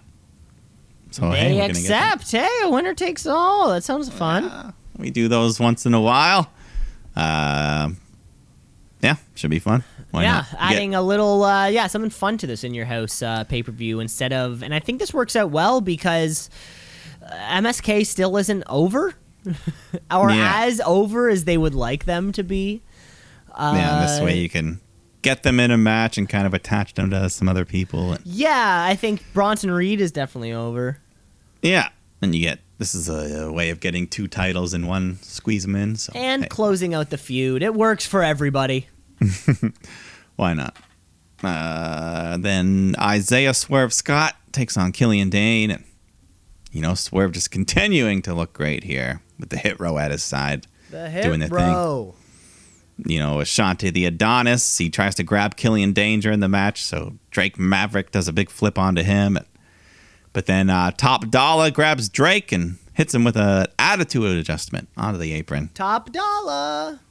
Looking good. This whole commotion allows Swerve to take advantage and hit the big house call to the back of Dane's head to get the 3 count. Man, that's such a the house call has kind of shot up the rankings for finisher of the year on the Shooties here. It really has. Yeah, it looked great a few weeks ago. Looks great. Yeah, it's just like. Because it's a real come out of nowhere because you think he's running past you and then he just slap from behind. Yeah, kick to the back of the head. It's like you can't even see it coming. Great maneuver, gotta say. It's coming up there. It is. Then we see Poppy. She's walking backstage. She's arrived. Then we cut to an interview with Candice LeRae and Indy Hartwell. Candice is like, who gives a shit about Poppy? And Indy's just still thinking about Dexter, so she wanders off. But then we go to Cameron Grimes, who's doing his own little $1 million pitch at the fancy house. He's smoking cigars, drinking fancy liquor, but he's just choking on it because that's not who he is. Hey, give him a bottle of Jack Daniels. That's probably what he drinks. Yeah, exactly. Yeah, he's a man's man. Yeah. Then Mercedes Martinez comes out. She gets attacked from behind by Xia Li. They fight around ringside. Mercedes throws her over the barricade, and the officials break them up.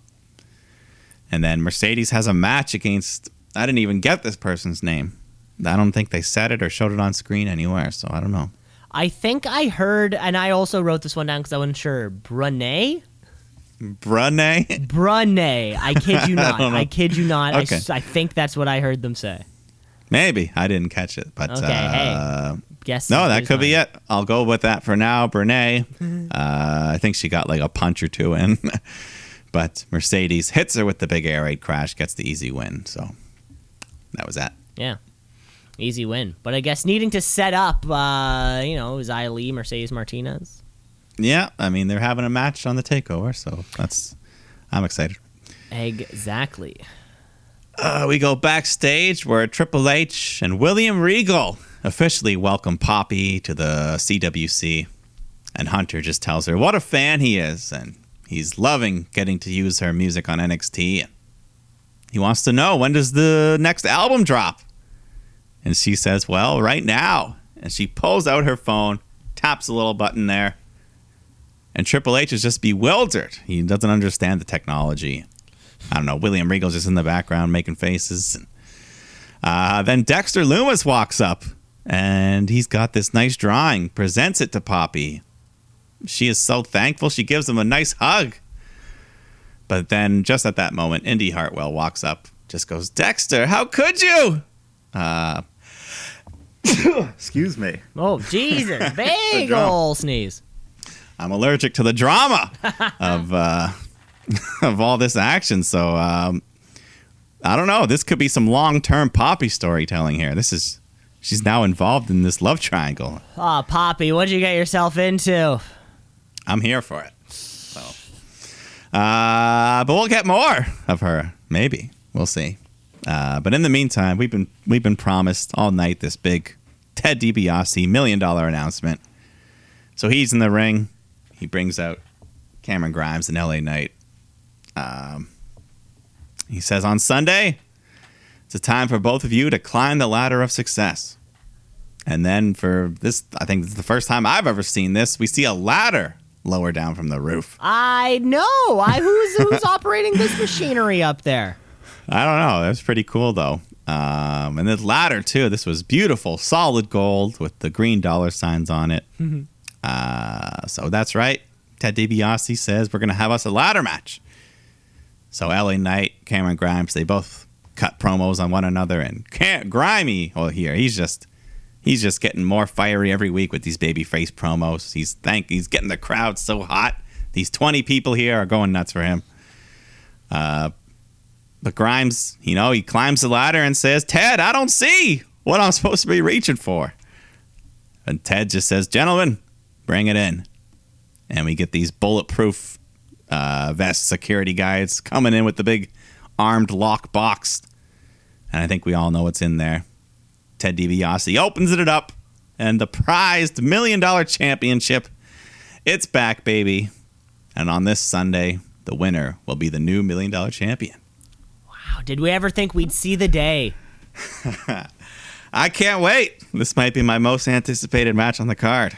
Yeah, this is going to be a real good match. Like you said, Grimey's just been getting over with these babyface promos. That's been it's been fantastic and a fresh addition to NXT. Kind of rotate something in. I think one of the problems with the FTW Championship is that no one gives a shit about the FTW Championship. It means nothing. Yeah. It was given to him. Yeah. So let's have this not be that. And it'll be a lot of fun. Yeah, also very much looking forward to this match. Yeah, I mean, a ladder match, any excuse is usually going to be a good result, and I was already looking forward to them fighting, so now that they're ladder match for the $1 million belt, that's going to be great. That's perfect. Then we get a quick tag match, Grizzled Young Vets taking on August Gray and Jiro, I believe, or is it Hero? I don't know. I just wrote it down. I'm going to say Euro. Yeah. Either way, they're baby faces, I guess. They get a couple moves in, but the Girls of Young Vets Takeover beat them in convincing fashion as Ciampa and Thatcher look on from ringside with their new merch. Yeah, because this is clearly the next direction for these guys. Fuck, I miss Thatcher, man. I just miss him. Well, we're going to see them next week because the Vets challenge them to a tornado tag match, and they accept. So thank you. That's a main event if I ever heard one. That could be. But then Candice LeRae comes out to the ring to complain about Poppy, and the crowd starts chanting for Poppy. So who comes out? It's Poppy.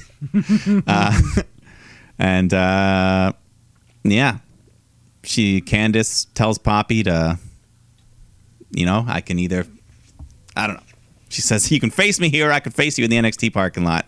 So the lights shut out. Poppy comes out looking like a superstar. But she says, I don't wrestle, but I know someone who does.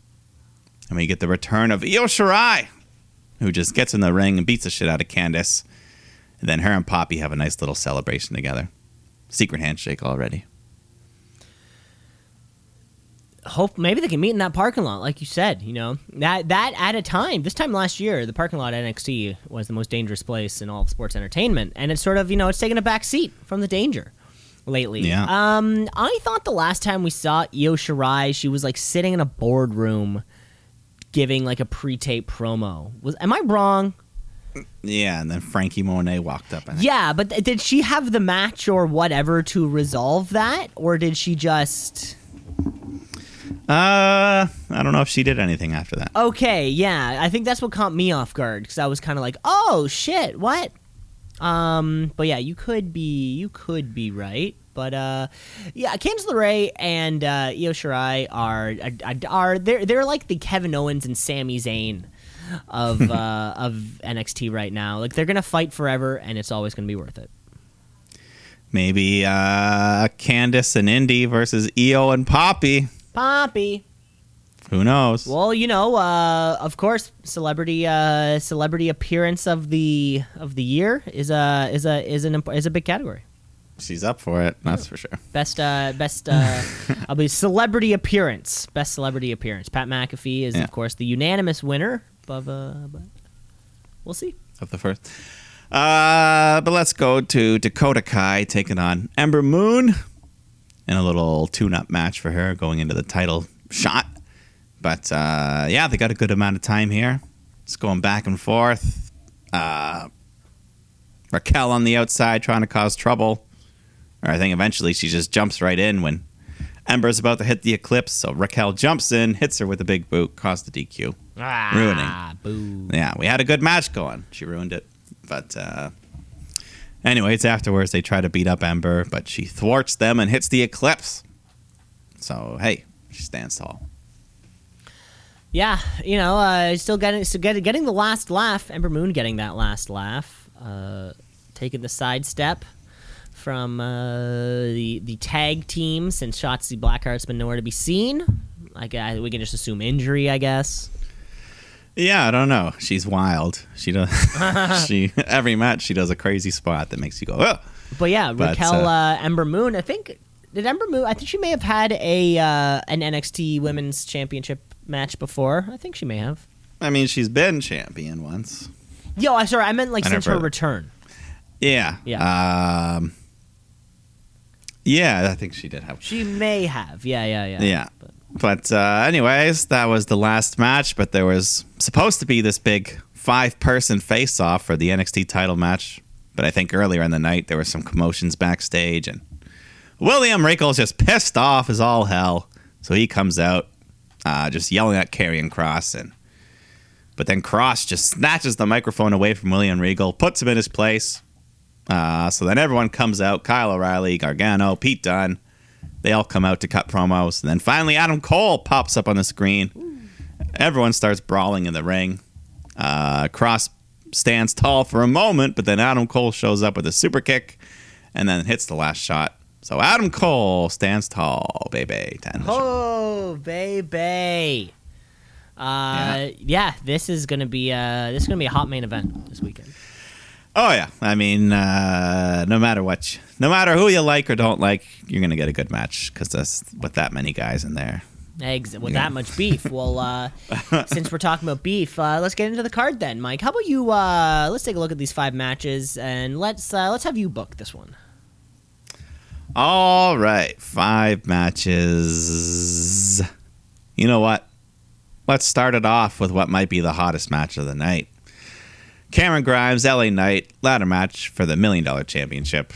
Yeehaw! Yeah, I'm sure Ted will be at ringside or something. But, you know, this is going to be a lot of fun. You're going to see some big bumps, some jumps off ladders. And I hope they make the right decision and let Cameron Grimes win this thing. Give it to Grimey, and we know we've got a couple Spanish flies out of Cameron Grimes in the past, so no reason it can't happen again, right? Yeah, let it happen. Then we got Mercedes Martinez taking on Xia Li. Just a straight up singles match here, but you never know with Tian Sha, Mei Ying at ringside. Are we gonna finally see her kind of step in, do something? I don't know. Yeah, I think that could be the call, though. I feel like Shen Sha, if I'm saying that properly, is clearly the more important thing. Yeah, you know, I've been along for the ride with them so far. So let's have Xia Li get her first ever takeover win. Yeah, that'd be big to see. Yeah. Mercedes Martinez keeps losing big matches, though. Yeah, that sucks as well because I like her, but I don't know. Right now, I like Xia. I like them both. Everybody's cool. But then we also got this winner-take-all 6-man tag match for the North American and NXT Tag Team Championships. So Bronson Reed and MSK defending their belts against the entire unit of Legado del Fantasma. But it is still a tag match. You still have to be tagged in. Yeah, still have to be tagged in. Okay, Doesn't really matter. Doesn't matter who gets pinned or submitted, though. You lose everything or win it all. So everything on the line. But yeah, that'll be. Are we keeping it with the baby faces, or do we pull a 180? I don't know. It's hard to say because I mean Bronson Reed just got the belt, but MSK, like we said, isn't that over? Yeah, MSK's not that over, and Bronson Reed had that big post-win celebration. You know, like the camera kind of panned out, and the fucking fireworks were there, and you know he's on one knee, all that kind of stuff, which felt like a bigger deal than just. His wife came out off the air. Oh, really? It was like a YouTube bonus. Oh, I must have missed that. See, what a nice moment! What a nice moment for the young man. Yeah. So I know. I think I would rather, and this is where I'm stuck on this match. I want Bronson Reed to win, but MSK to lose. And well, here's the tricky part. Because, I mean, they don't really establish who gets... I mean, you assume Escobar becomes the North American champion. But, like, what if Raul Mendoza pins Bronson Reed to win the match? Like, who gets which belt? Yeah, who gets which? That's a good point. That's a good point. So, I don't know. Most of the time, I feel like they avoid that and they just keep the belt on the person whenever it's a winner-take-all. Yeah. Like the Becky and Corbin. Because it's easier to not explain that. Yeah, it's like, let's just not... Let's just not even deal with it. Yeah. Then we got the women's the women's championship. Raquel Gonzalez defending against Ember Moon. I think we can all assume that Raquel will win, but hopefully Ember gets a good match here. Yeah, that's exactly it. Raquel will win, but yeah, this is a little placeholder. 1, until Shotzi gets back, and 2, yeah, maybe there was some kind of injury there, right? I wonder because they had this pay-per-view planned for a little while. If Ember is just kind of like this little middle opponent before the bigger opponent. Yeah. We'll see, because I'm guessing the next takeover for SummerSlam is going to have live crowds, so they're probably going to have a big card for that. Exactly. That'll be a big show whenever that show happens. Yeah. Well, let's go to the main event. The 5th match on the card is a fatal 5-way for the NXT Championship. So Karrion Kross defending against Kyle O'Reilly, Adam Cole, Johnny Gargano, and Pete Dunne. Yeah, just let these guys have 30 minutes to go out there and tear it down. Yeah, and I mean, I guess my heart says Karrion Kross is going to win. So my heart say, like, if I was your head. My head, yeah, not my Yes. heart. My Not heart your heart. obviously wants Adam Cole to win. That's what I that's what I would say too. Yeah. Okay, you guys, but I guess that's what I meant to say. Yeah, but Yeah. I feel like you're right. Karrion Kross, I mean, he's still waiting to get that time to get over. I think for a lot of people, and this hopefully this is the match where he gets that next step, and everyone kind of falls on board. Yeah, I don't know. Like, obviously, we love Adam Cole, but they haven't really. I don't know. Yeah, someone winning here would feel, especially if I don't know, because you don't even have to pin Cross to win the belt. So That's the thing, right? That's the scary part. But I think we said it I think we said it maybe a couple weeks ago, where it's like, yeah, Karrion Kross is the biggest dude on this entire roster. Like, there's nobody else who I kind of conceivably beat him. Mm-hmm. You know, like this is a fatal 5-way, but there's no beef. There's no beef in this. very little beef. Very little besides beef. It's one of those. It's a slider. It's not a baconator. It's just a little slider you get at a cocktail party. It's all bun. It's all bun, bun. no beef. We're all buns on this match, baby. Yeah. But that's your in your house card. I'm looking forward to. It's one of the few where they have the whole unique set. They'll bring out all the mailbox, the house. So someone might jump off of it again. Ooh. And yeah, the NXT pay-per-views never fail to entertain. I think that goes without saying. Yeah. And I'm sure we'll get a Poppy track as the theme song. Poppy could be playing live for all we know. Poppy. I mean, that was so I went, of course, afterwards, I went and listened to it was only a 5-track EP. Yeah. But it is also marketed as an NXT soundtrack, which is interesting. So I think they're going to use these 5 songs throughout the year. Yeah, those are your next 5. I honestly don't know how I feel about that kind of part of it. I also saw there's like Poppy merch now. And Poppy Triple H crossover. A Poppy Triple H crossover. Triple H just taking this young woman's merchandise money. I hope that whatever this deal is not shitty for this young performer who clearly likes professional wrestling to a degree. You know what I'm saying? Yeah, I mean, hey, it exposed me to her, and now I'm a fan. So don't phrase it like that. That sounds odd. What? Exposed me to her music? Oh, okay. At least finish it off with music. Yeah, you just said. Oh, we should. I would hate for a soundbite to come back later on, bite you in the ass. It's going to be a great pay-per-view card. Let's wrap up the show the only way we know how, which is with the wrestler of the week. It's the wrestler of the week. Wrestler of the week. Of the week. Of the week. The wrestler of the week. Of the week. Of the week. Wrestler of the week. Of the week. Of the week. The wrestler of the week. Mike, I'm coming at you first with this because obviously we give the wrestler of the week to a performer who entertains us, astounds us, a jaw-dropping moment of sorts.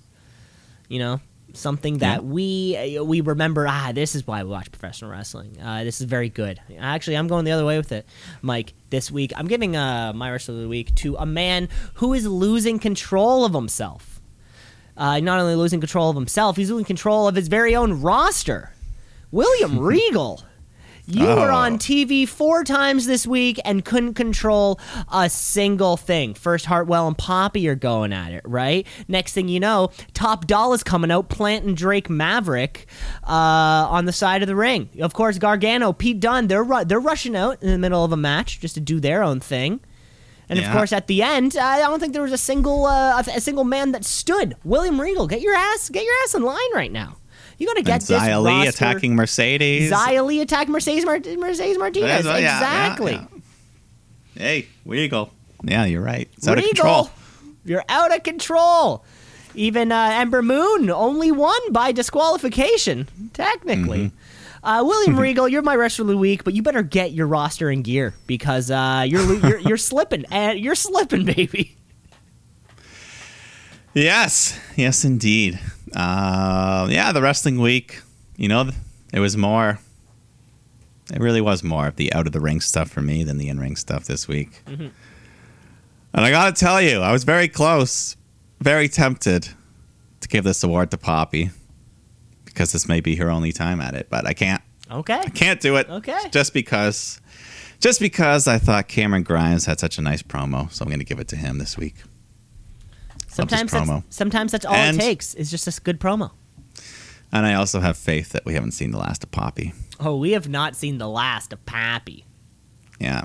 And as I clicked on her new album on YouTube, on the very bottom, it said tickets available August 17th, Echo Beach, Toronto. August 17th, coming to Toronto? But the unfortunate part, she's like the third act. She's not like the headliner. It's the what's the show? The Deftones. Oh, okay. Yeah, you like the Deftones? No, but I know who they are. Me neither. I'm not going to spend $80 to see Poppy for 30 minutes and then leave.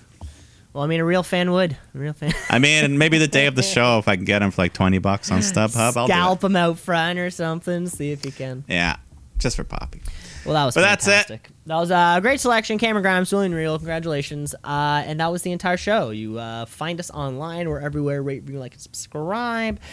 Apparently, Apple Podcasts has this new like subscription-based thing coming up where it's like you pay for it, but it's like a Patreon, but it's Apple Podcasts. So you can like follow normal podcasts that are free for everybody, but then there's like a pay for tier of it that you like, you do like exclusive episodes to. I don't know how that works. I have no idea how it works, but I think either way we're ready for it. We're on both. We're gonna be on both of those the new little platform or whatever.